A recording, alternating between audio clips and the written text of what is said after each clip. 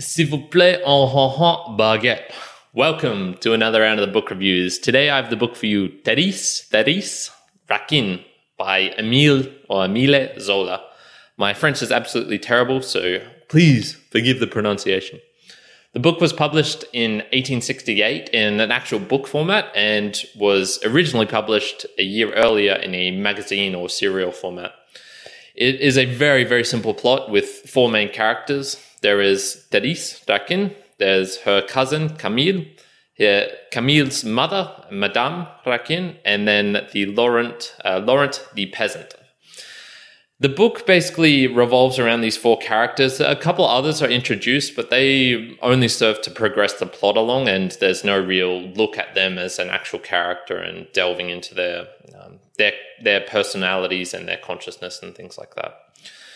It's a story set in 19th century Paris of passion, betrayal, deception, and ultimately accountability. I'm going to spoil the plot here a little bit and just say Camille is a very, very sick, weak boy, and basically Thérèse is not forced to, but she basically has to marry him just to be able to live. They are married together, but she is not very happy with it, and she meets Laurent at some point, who is an idle, lazy peasant who she basically falls in love with. They start an affair, and they determine to murder Camille by drowning, and then live out their lives after that.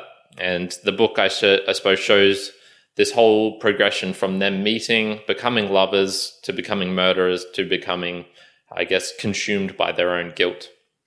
Now, some of the themes in the book. A question asked, is there a boundary point or a line that cannot be crossed? And what I mean by this is, it seems that even depraved people have moral limits. And this goes to the phrase, honor amongst thieves. Now, just a quick little diversion here. Honor amongst thieves, you'll hear that, and it sort of seems to indicate that this was an very old quote, and basically saying, no matter how sort of depraved you get as a person, there's still a moral limit which you're not going to cross. And so thieves in general would still have, they're not going to betray their fellow thieves or whatever it is. Now, nowadays it's actually a little bit reversed, and you hear it said, there is no honor amongst thieves, as in saying, if someone's bad, they're bad to the core, they're fully bad, which I don't particularly agree with, but just a quick little side note on that. And I guess in this book, the Émile Zola is trying to explore, okay, what happens if you do cross a line that shouldn't be crossed? Now, he does this by using a style which is called naturalistic, and it's actually very similar to two of the books I've previously reviewed on the Memorals channel of White Fang and The Call of the Wild by Jack London.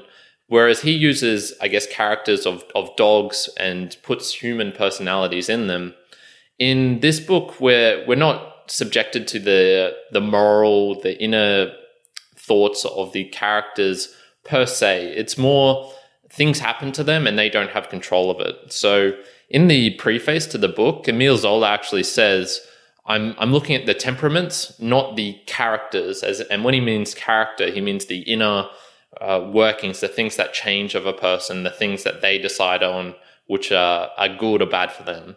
So essentially what he's saying is there's no room for free will in the pair, and they behave essentially as animals. So all of their actions are derived by inner workings which they can't control, their own passion and love for each other.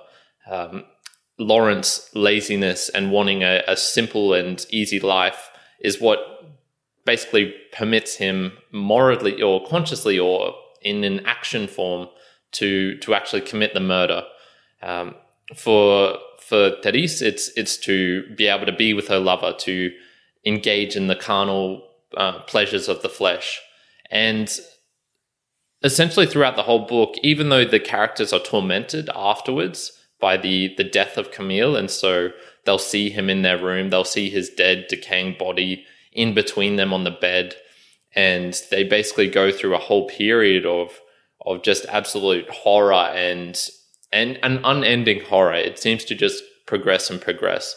there aren't joyful moments. There aren't moments of happiness in their life. It's more like there's moments where there is a lack of the horror. There is a lack where they're able to distract themselves. And this happens when they sort of are engaging with potentially another character, or they're going for long walks by themselves in along the riverside in Paris. And you'll see, especially in the night, is when they're sort of forced to be together and they just absolutely grow to hate one another because the other person reminds them of what they've done. And so it's interesting way of looking at it, because he basically asks a moral question, but looks at it from the point of an animal, or like not looking as in your environment affecting you at all. It's more the inner nature of a person, and what happens if you do something which, when you transgress a boundary, in this case, murdering someone, what happens, and is there a point where you can go back? So those two sort of tie in together. One of the things that I actually personally came up with, and it's not super addressed in the book, is living a life not worth living, and basically asking, is suicide acceptable? And for me personally, I don't have any moral qualms for someone who's in such a bad state, who is in such a bad place as these two characters appear to be, where suicide is actually a preferable option. It's sort of like moving on to the next life, taking yourself out of this physical world as we are now, and eliminating your consciousness is a better prospect than continuing to live in such pain, in such horror, in such whatever, add your adjective of whatever. Now, this needs to be also balanced with the question of how many lives ending in suicide could actually be converted into something productive and meaningful. We see in the book that there's many instances where Laurent and Thérèse go to the police station. They're outside of the doors of it. They're sort of egging each other on to confess to the crime, or torturing each other with the confession of it. While I think actually if they had confessed, it probably would have alleviated the burden that they were both under. And, potentially it's not forgivable. Potentially they would have been put to death. But psychologically, I think it's, from what you can see in the book, you'd probably guess that that's a better way of doing it for them. So even though I'd say like it's probably acceptable in extreme cases that suicide should be something that is a moral good, it does need to be tempered with the fact that most of the time I would believe that people can change their lives around so that they're not in such a bad place where suicide seems like such an appealing option. So some of my own observations from the book as well. The sparse use of characters makes it very, very easy to read. At the moment, I'm reading Crime and Punishment by Dostoevsky, and just the combination of the Russian names with the amount of characters in it just is almost overwhelming, and you're like, oh God, I have no idea. And so someone will get introduced and you're like, do I know this person? Do I not know this person? And what I really loved about this book was how simple it was. After 5-10 pages, you basically know all the characters in the book. And so from there, you can, I guess, dive into the story. And there wasn't moments where I, was pulled back going, oh, who is this character? How did they relate to the story? No. It's very simple. So you can follow it from start to finish. Granted, that might restrict the author a little bit. And this book is a very short book. It's less than 200 pages long. But for me, I really enjoyed that shortness and the lack of other characters, because it allows you to dive deeper into the characters that are actually there. One of the things that comes up is it's quite gloomy, especially for Madame Raquin, and she suffers absolutely tremendously. She's probably one of the only character in the book who you would say is a good person, or who at least has the inner workings of a good person. But she is the one who probably close to suffers the most out of all the characters. She has this son who she loves, who's not perfect, but she loves him to his, to her utmost limit. He is her pride and joy.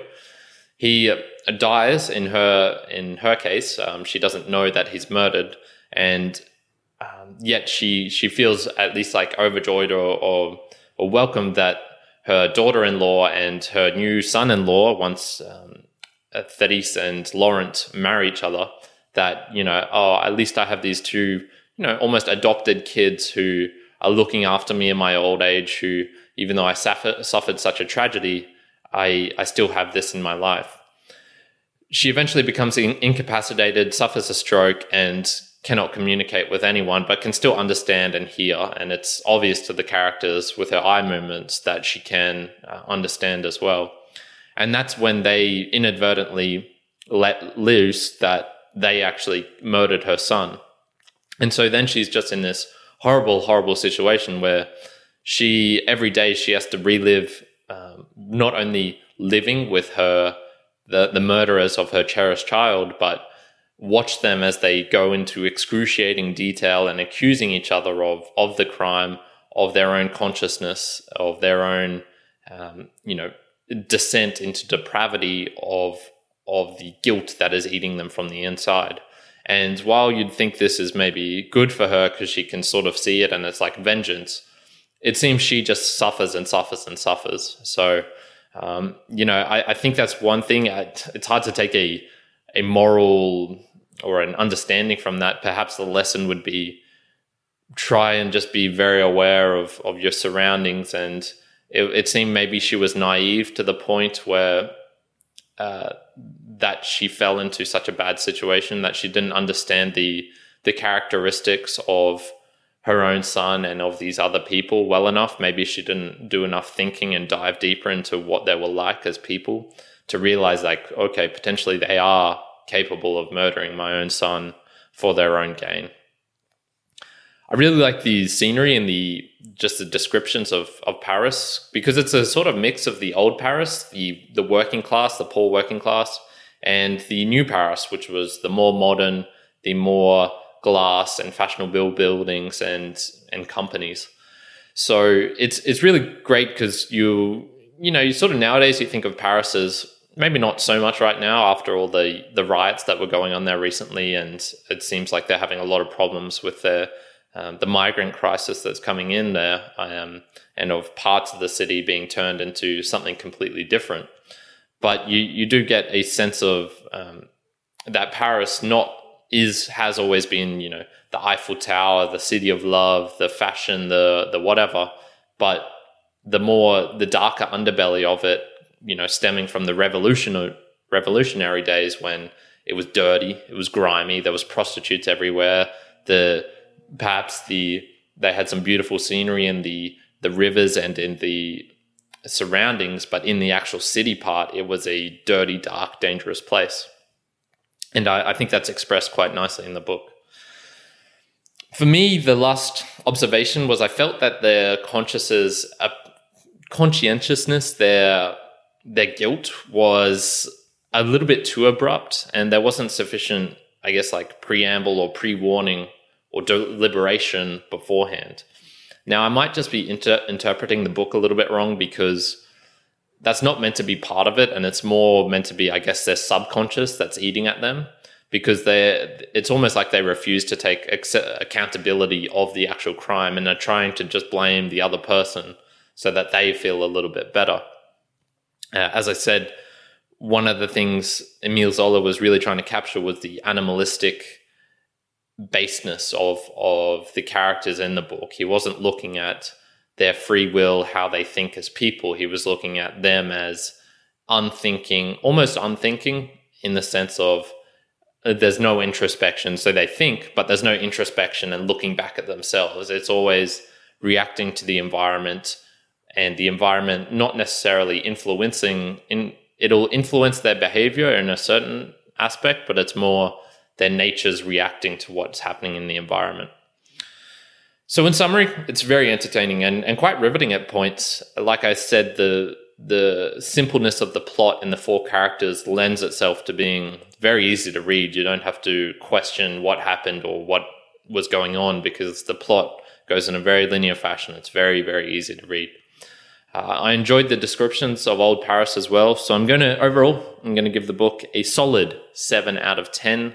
Thérèse, Raquin by Émile Zola. What's something pragmatic I want to take from the book?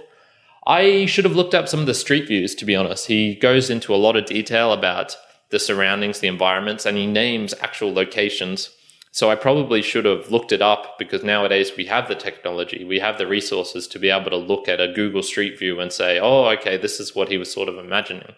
Granted, it's modern times, so it's not going to have the exact same look as it did 150 years ago, but you can still get a feel for what the characters might have been witnessing, especially if they're walking by the River Seine or whatever it is, and they can see, and you can get a sort of feel like, oh, okay, maybe if I was this character walking along this pathway, this is what I would see and this is how I'd be feeling. So that's something I should just take from this book, because there are other books that do the same thing. And yeah, that's it for today. I hope you enjoyed. Any other books you want me to read? Was my interpretations wrong? Am I spouting bullshit? I hope not, but potentially. So leave me a review if you would be so kind to. And that's it. Peace.